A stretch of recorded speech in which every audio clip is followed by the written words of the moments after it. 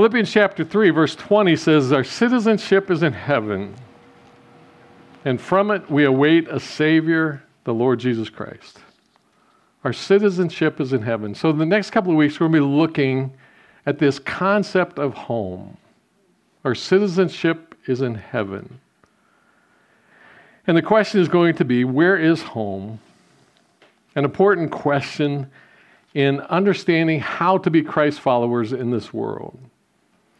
It's an important question for those who, as we've talked about in the past, want to live in Jesus' heavenly kingdom, in this unseen realm that Jesus said he came, he brought the kingdom of God, and so those who are following him are a part of that kingdom, as well while we have our feet in this earthly realm on all the things that we can see. Our citizenship is important. So as we head that direction, I tried to come up with a scenario that might help us kind of get the idea, and especially today as we think about the persevering nature, how we need to persevere on this journey. So let's see if this picture works, and maybe you can help me refine it if it doesn't. So here it is. Imagine that your parents are U.S. citizens, born and raised in Pittsburgh, Pennsylvania. But on the day that you are born, they find themselves in the southernmost tip of Argentina.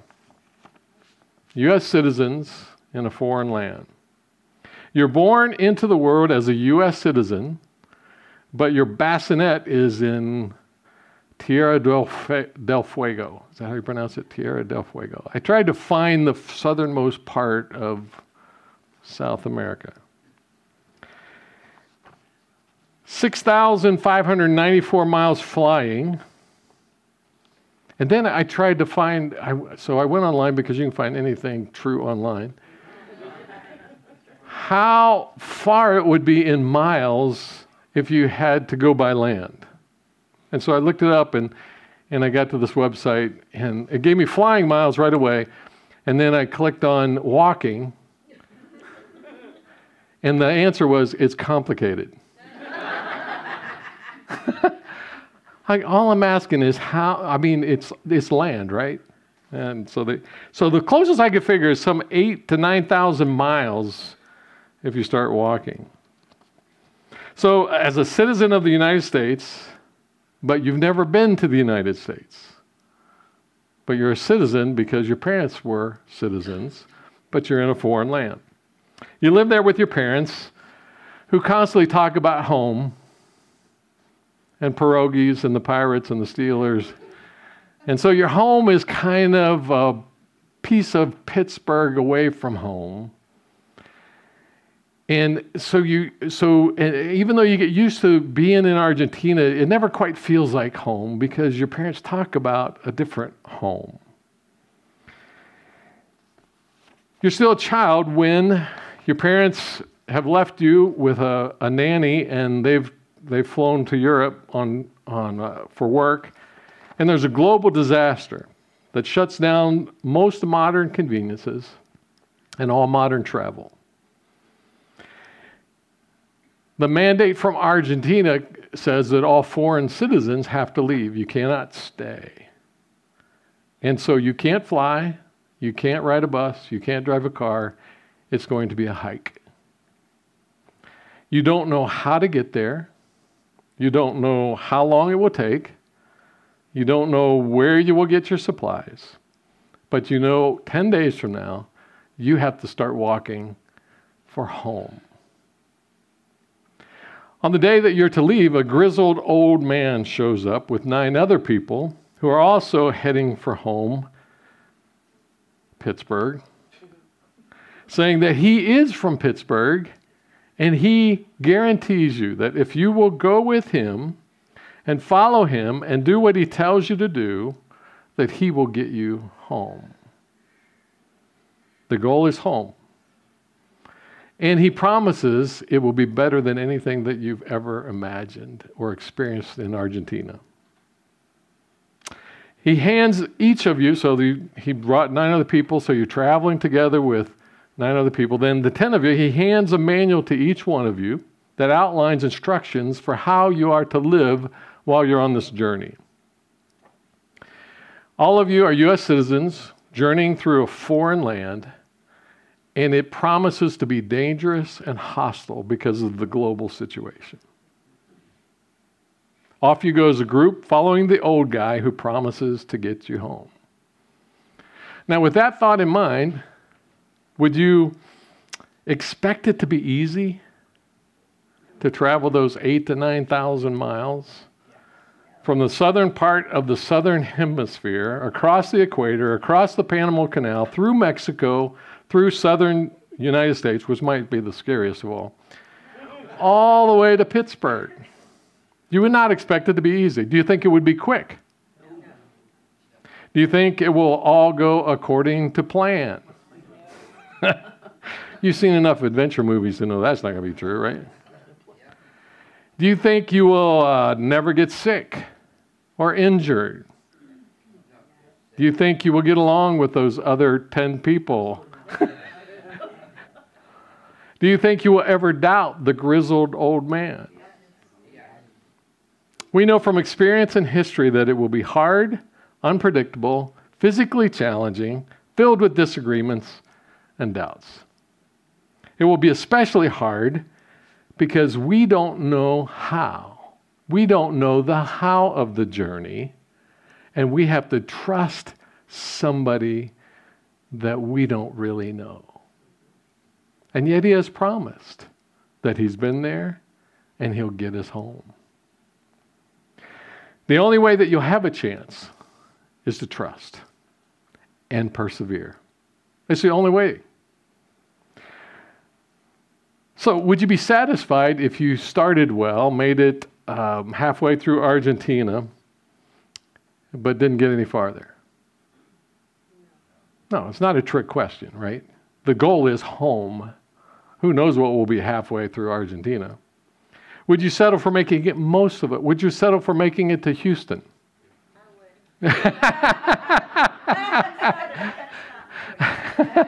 Okay, how about Mexico City? No. Let's do that. No, we wouldn't. We're more than 2/3 of the way home, but we wouldn't be happy because that's not home. The goal is Pittsburgh, and nothing short of making it to Pittsburgh is acceptable. And that's the scenario that as I was thinking yesterday, I'm trying to create what it's like for us. Because we have been born when we're born again, we're born in a foreign culture. And we are made citizens of heaven, and we've never been there. We don't know how to get there. And we desperately need the Holy Spirit and the Word of God to know how to live in this life as a journey toward home if we're ever going to get there. And yet, there's something in us that even though people tell us it's hard, even though people tell us when they talk about being a Christian, there's something in us, we want it not to be as hard as it is. And I was on my knees this week, and I sensed God say to me, what made you ever think it would be easier than it is? And I'm going, I didn't think it was easy, but evidently I think it should be easier in some ways than it actually is. And that would be the experience. If you're walking from the southernmost tip of Argentina, you don't know what to expect. You don't know how hard it's going. You don't know how. You know it might be hard, but in concept. But when you hit things that are hard, you didn't know it was going to be that way. The only possibility we have is to endure to the end. And so I put a scripture in there from Matthew chapter 24, verses 12 to 13. Jesus is talking about the end times and how it's going to get harder and harder. And he says, and because lawlessness will be increased, the love of many will grow cold. Many will stop loving me. The love of many will grow cold. They will stop trusting me. They won't follow me anymore. They won't obey me anymore. And then he makes this statement, but the one who endures to the end will be saved. Not the one who starts the trip, not the one who makes it 2/3 of the way. He says the one who endures to the end will be saved.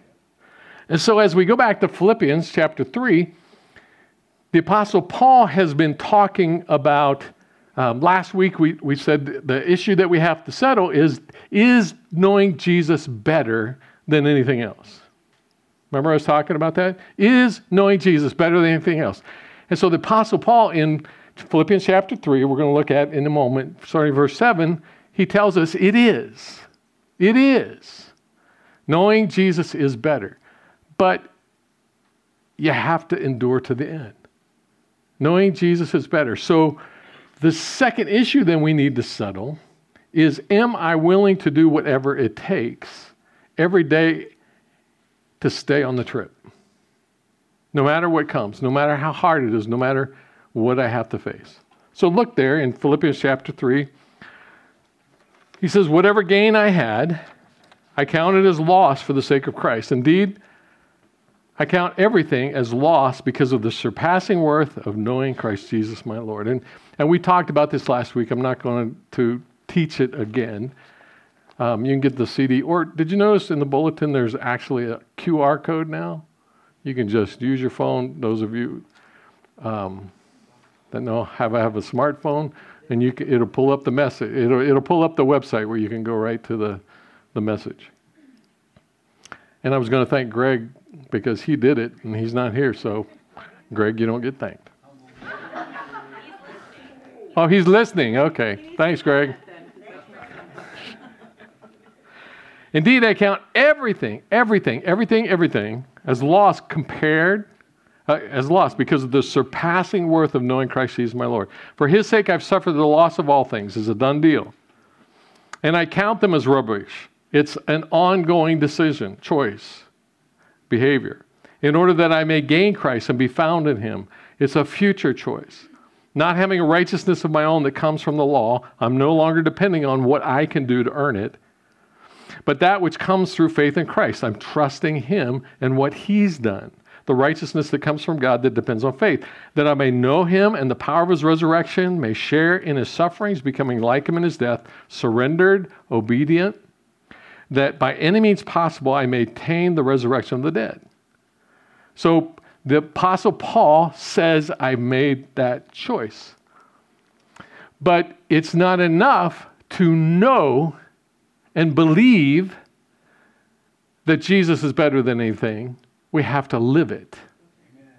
It's not enough to be at the southernmost tip of Argentina and have my parents talk to me about the pirates and pierogies all my life to the point where I believe that Pittsburgh is Mecca and that it's better than anything else. It's one thing to believe that. It's another thing to live like it. And that's what he's telling us here. And so he said, we settled the issue, but then he goes on in verse 12 and he says, but we never arrive. And it's as if Paul is saying, I don't want you to perceive that because I have discovered that knowing Jesus is better than anything else, and that's what I'm living for, and I'm pursuing it, that I've arrived.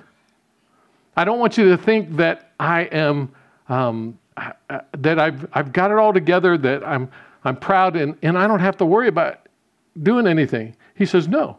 Verse 12, not that I have already obtained this or am already made perfect. He says, I have put my stake in the ground and I believe it and I'm living it, but I know I have to pursue more. I've not gotten there. I'm still on the journey. And so I press on to make it my own because Christ Jesus has made me his own. Brothers, I do not consider that I've made it. I do not consider that I've made it my own, but one thing I do, forgetting what lies behind, straining forward to what lies ahead, I press on toward the goal for the prize of the upward call of God in Christ Jesus. And then in verse 20, he says, but our citizenship is in heaven. Our citizenship is in heaven. And we'll talk more about the implications of that. What I want us to zero in on today is not only do we have to settle the issue that Jesus is better than anything, we have to settle the issue that I'm going to stay on this journey no matter what comes. Amen. I have to endure. If you do a study in the New Testament, what you'll find is the words endure, patience, perseverance are in almost every book of the New Testament. Because there's a framework, there's a paradigm, there's a view of life that we need to gather that this is a journey. We have not arrived. And we need to be focused, we need to persevere, and we need to view it as this lifelong hike that will be hard. So let's talk about some actions to take. Number one, we need to have a laser-like focus on Christ. A laser-like focus on Christ. Going back to that story, the 10 people that are following this grizzled old man who promises to be their guide, their responsibility is to follow what's in the manual and keep their eyes on the man, on the guide. Because he knows where he's going. That's our job, is to keep our eyes on Christ, to keep our eyes on the Holy Spirit, to stay in step with him with a laser-like focused.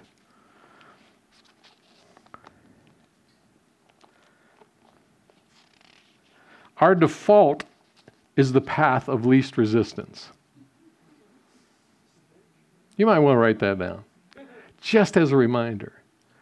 We all learned that in school, right? Water will follow the path of least resistance. If you've ever had a leak in your plumbing at your house, you know that it's true.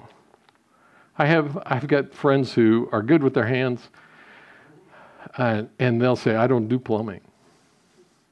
Because it's the hardest thing, because it's the path of least resistance. And that might be your basement, that might be, your sewing room, it might be your kitchen. Because water will go where it can get through. And that's the way we are. If you don't think that's true, just think about being a kid. The path of least resistance would be when your parent comes in and says, okay, who made that mess?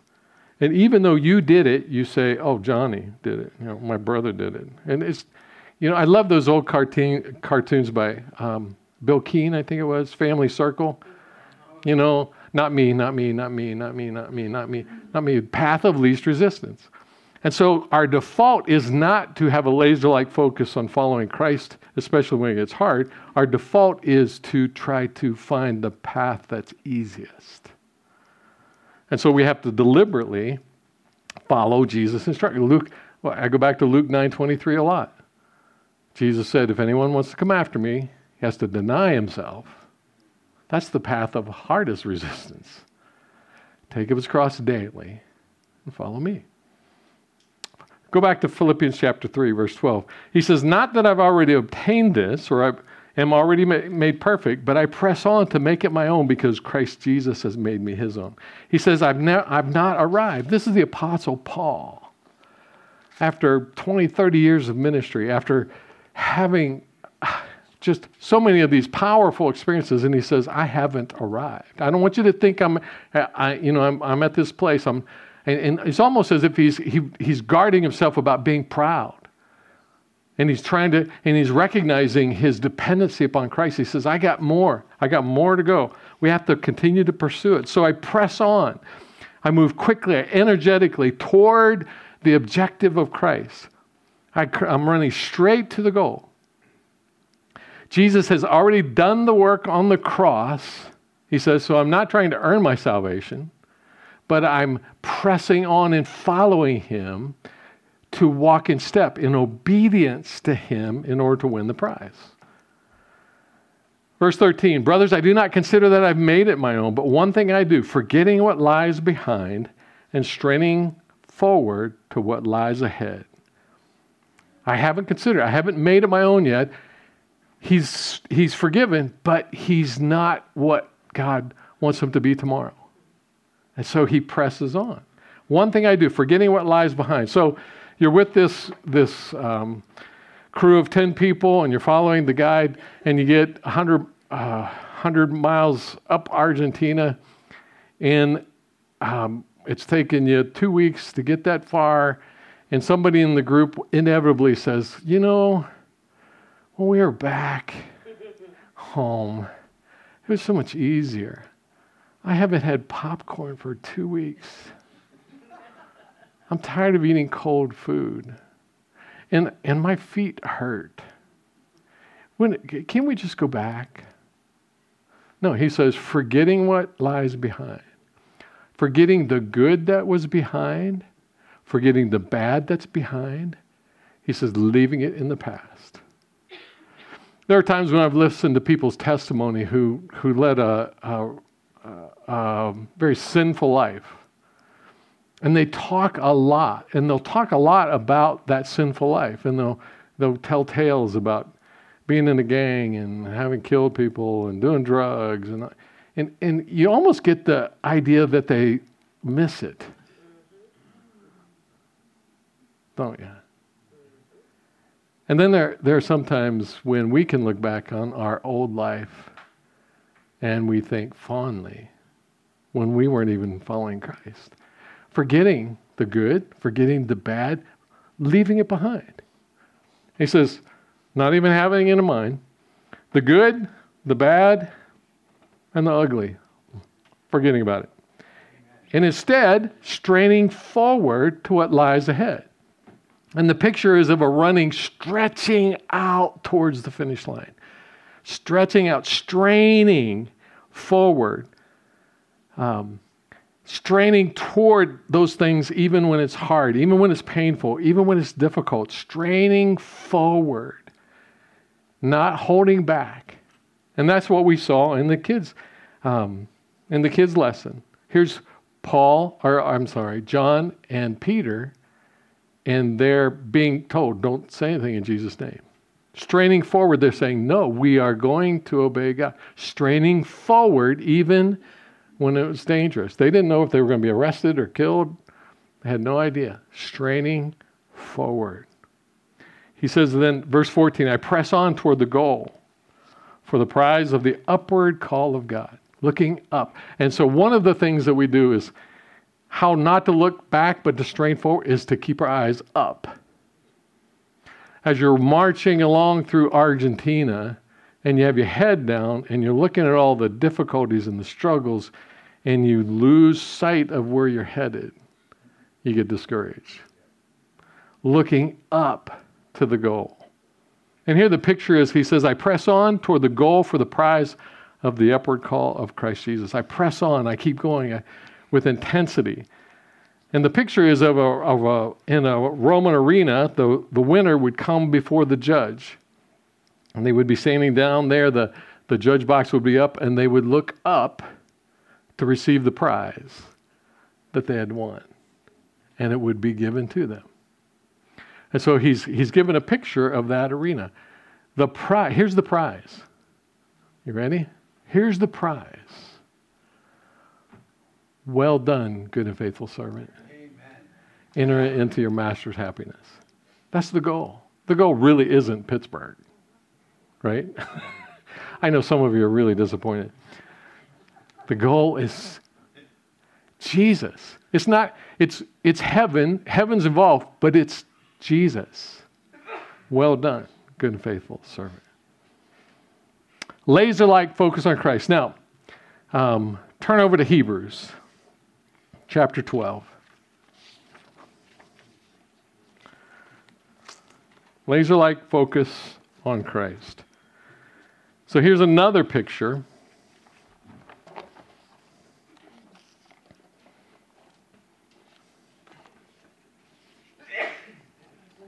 Hebrews chapter 12, beginning with verse 1. Somebody give that man a tissue. Therefore, since we are surrounded by so great a cloud of witnesses, the divine council, made up of the heavenly beings and those who have gone before us, let us also lay aside every weight and sin which clings so closely. Laser-like focus means we shed extra stuff that we don't need. If you're marching through Argentina with a refrigerator on your back, you got an extra weight, right? So we hold on to those things. And the longer you're a Christian, the more you try to follow him, there will be times when the Holy Spirit will say, you need to let that go, even though it's not sinful. It's a distraction that's getting in the way. Pay attention to that, because what the Holy Spirit is doing is giving you the ability to continue to walk better, not taking stuff away. And the sin which clings so closely. And let us run with endurance, perseverance, the race that is set before us, looking to Jesus, the founder and perfecter of our faith. Laser-like focus on Jesus.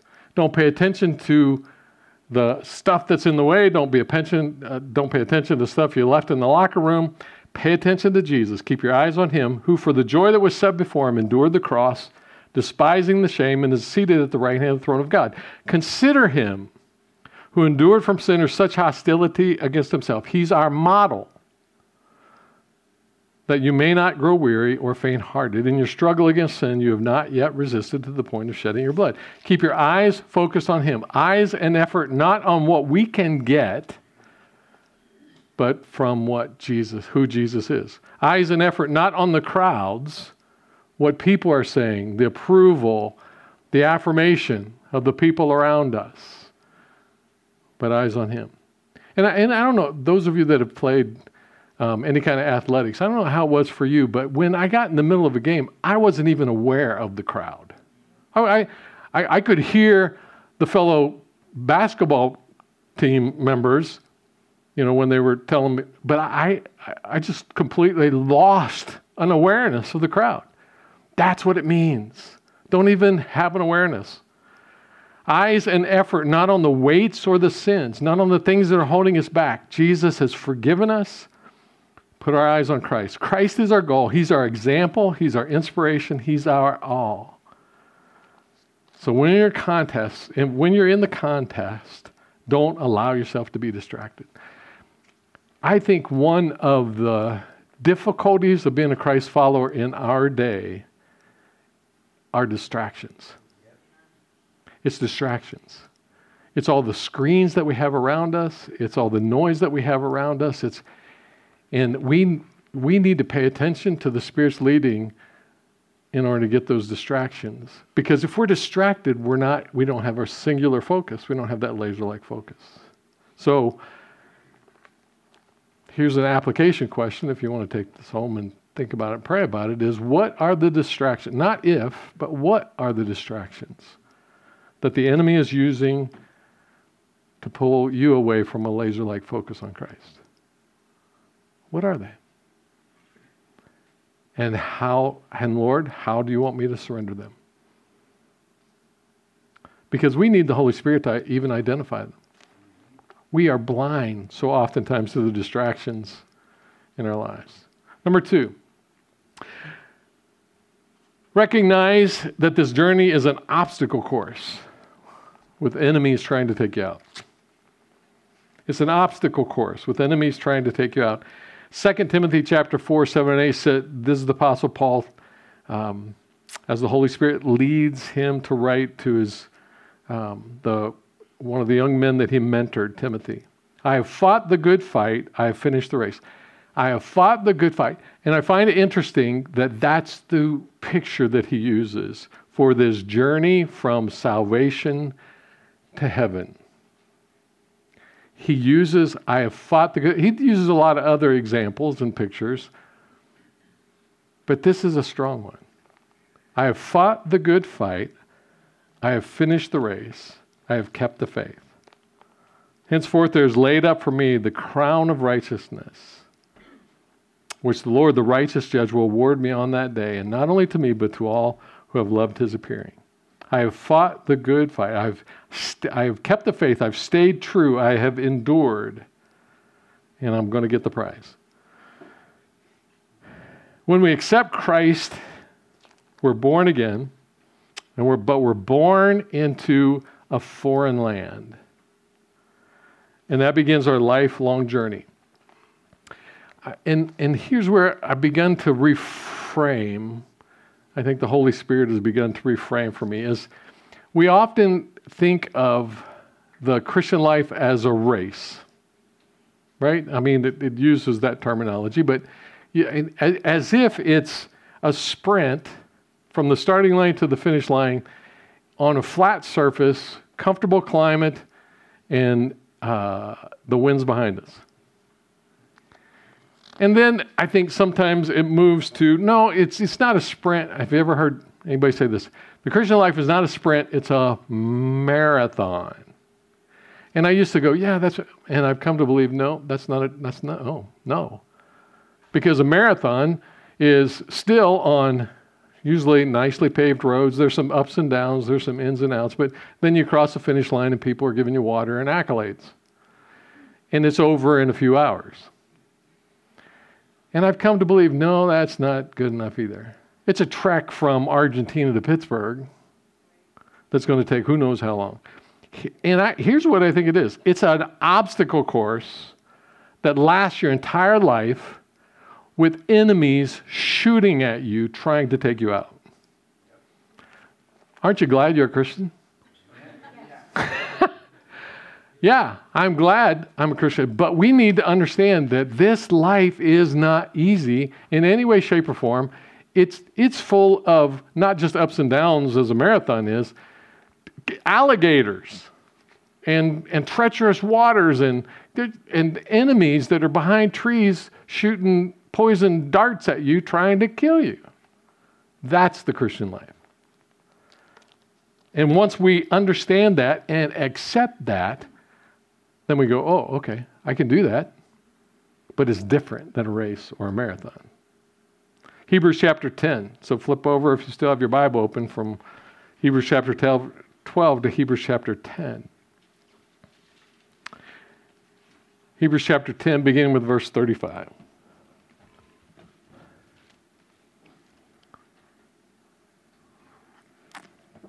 Therefore, do not throw away your confidence, which has a great reward. For you have need of endurance.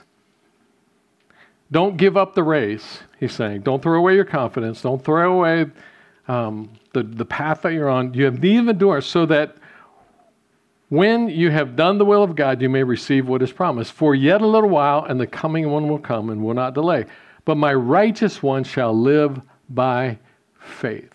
Amen. You're in this group of 10. You have to have faith in your guide. You have to have faith in the manual that he's given you, that what it says is best. Live by faith. And if he shrinks back, my soul has no pleasure in him. You have need of endurance. And then verse 39. I love the passion and the challenge behind it. But we are not of those who shrink back. Those who shrink back, God won't be pleased with. Those who give up, God won't be pleased with. But then it's like he speaks in a rally cry saying, together, we're not like that. We are not those who shrink back. We are not those who give up. We are not going to allow one another to give up. All 10 of us are going to make it to Pittsburgh, no matter how long it takes, no matter how hard it is, no matter the difficulties that come, no matter if we have to stop and wait in order for somebody to get healed or helped.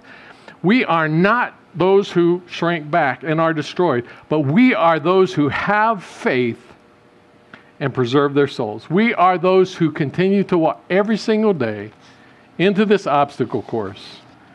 We will make it. Not by our ability, as the Apostle Paul says, but by the power of Christ and the Holy Spirit within. Which brings us to the next one, number 3. If we're going to make this journey all the way to the end, we need to listen, apply, and persevere with God's instructions. We need to listen to what God has to say. So you're on this journey. He's giving you a manual. You spend time in that manual so much so it gets tattered and torn because you're taking it in. And you apply it. You put it into practice. And so that when you get halfway into South America and you're not sure how to get along with these other 9 people, you open up the manual and say, how do we solve this? What do we do next? And keeping and then listening, paying attention to the Holy Spirit. You might want to write this down. The journey of the Christian life, this obstacle course of the Christian life, is mostly a grind. It's mostly just day by day by day by day. Listening, applying, and persevering in my relationship with my spouse, with my kids, with my parents, with my neighbors, when I'm at work. It's just a grind. And every once in a while, there's a highlight. But the highlight is the exception. It's just mostly a grind. You start from Tierra del Fuego in Argentina, and you get to Pittsburgh, it's because you've had hundreds of days that you just grind it out. And if you get to well done, my good and faithful servant, it's because you've just grinded it out. I put this scripture in there, Luke chapter 8. The scripture is the parable of the 4 soils. And we don't have time to read it. The point is there are 4 different soils. There's, he talks about the hard soil, the rocky soil, the thorny soil, and the good soil. And Jesus said, he gives a picture of a sower who went out to sow his seed. And the seed fell on all those different soils. And he said on the rocky soil, it grew up for a little while. But when testing times came, it withered and died. And he said, seed that fell in the thorny soil grew up along with the thorns, but then the cares of life and temptations came, and it withered and died. He says, but the good soil held fast with honest and a good heart, with an honest and a good heart, and persevered. It's not about the seed, it's about the soil. And it's about the soil that every day it just grew a little bit more, just grew a little bit more, just grew a little bit more, grew a little bit more. Our job is to be good soil. Just to not give up. Our job, actually, our full-time vocation as a Christ follower is to be a Christ follower. We do a job to make money to live, but our vocation is to be a follower of Christ. Number 4 is then we face difficulties as preparation for next steps. We face the difficulties as preparation for next steps, both steps here in this life and then steps into heaven. Those 10 people leaving from southern Argentina will not be the same people 30 days from the time they left, because they will have 30 days of traveling under their belts, and they will have learned some skills and learned how to work together and what it looks like to follow the guide. And you add another 30 days, and they will even have even more capacity for journeying. By the time they reach the equator, they will be travelers instead of just city dwellers. Why? Because it's the obstacles, the difficulties, the struggles that builds capacity for continuing on the journey. There's a huge need right now in our culture for God to build capacity in us. Did you hear me? There's a huge need for God to build capacity in us. Because it's only through the difficulties, it's only through the obstacles that God can help us build our character and build our competency as Christ followers. It's experience, not in the good times. So if these 10 U.S. citizens were just following this guide on a cleanly made path, and every night they would stay in a motel where there were clean sheets and plenty of food, they wouldn't be that much different 30 days down the road. But if they're struggling every step of the way, they build capacity and they build character. That's what God needs from us. That's really a big part of what the SHAPE training is all about, is trying to discover who God made us to be, and now how do we handle the things that He throws our ways, and how do we work together in order to be the church with capacity so that he can trust us. So if you have your Bible still open to Hebrews chapter 12, look at verse 5.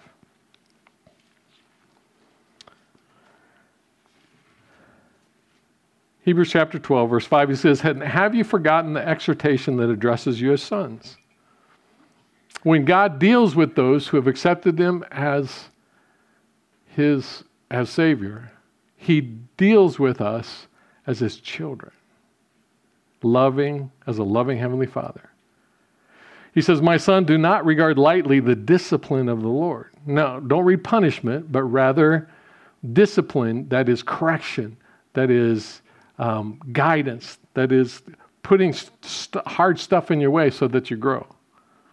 Nor be weary when reproved by him, when God corrects you. For the Lord disciplines the one he loves and chastises every son whom he receives. It is for discipline that you have to endure. So he says discipline is development. Discipline is correction. Discipline is getting you capacity and character to live this Christian life. And he does it because he loves us. God is treating you as sons. For what son is there whom his father does not discipline?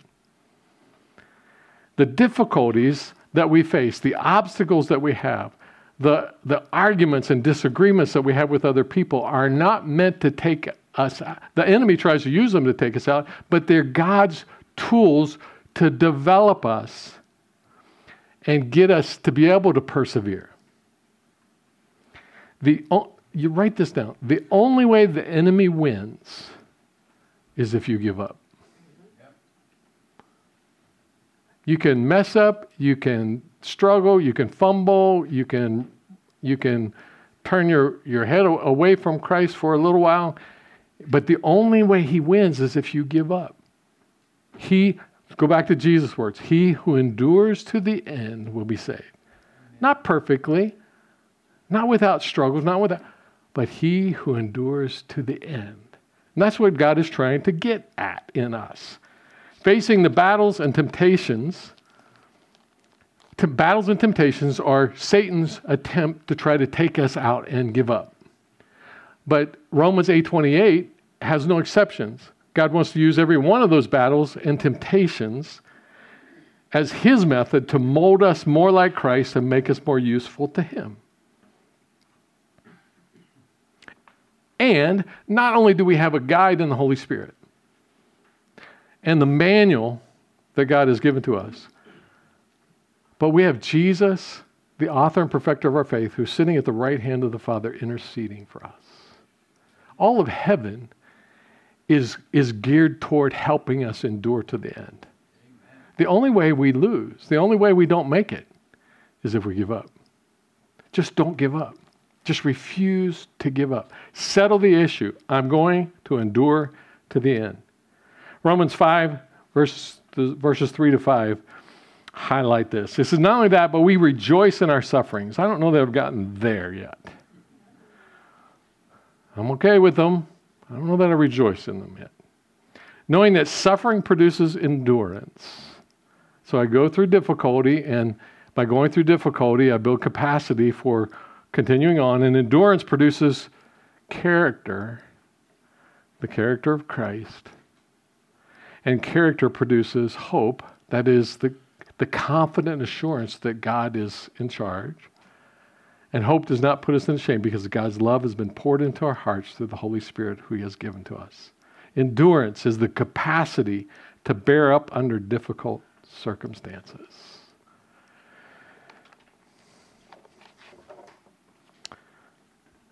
I hope this picture of traveling from Argentina to Pittsburgh helps.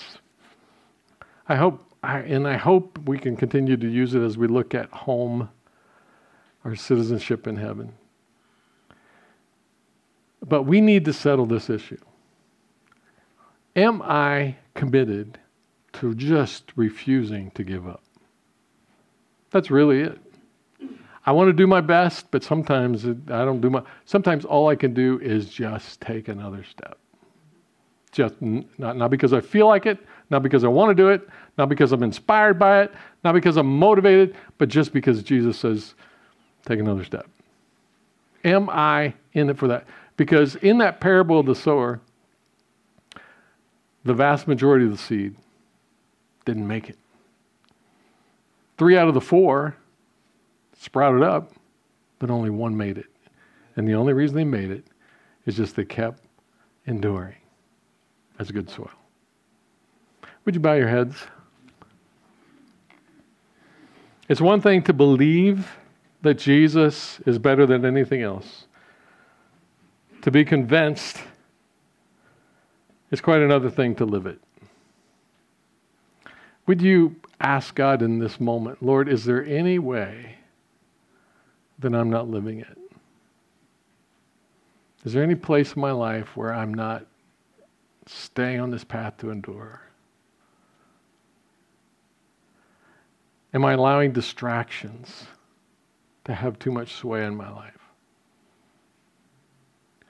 Am I whining because I want it to be easier?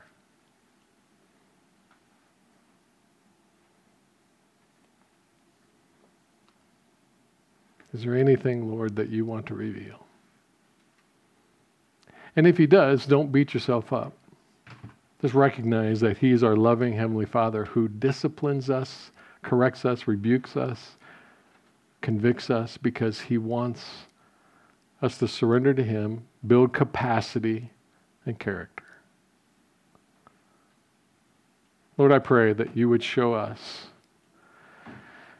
more and more, individually, but together as the body of Christ, how we can follow you more closely, run this race with perseverance, that as the Apostle Paul modeled for us, with a laser-like focus on you, with a determination that comes from the Holy Spirit, and a commitment that won't give up. Show us where we need to grow. Show us where we're doing well. In the name of Jesus we pray.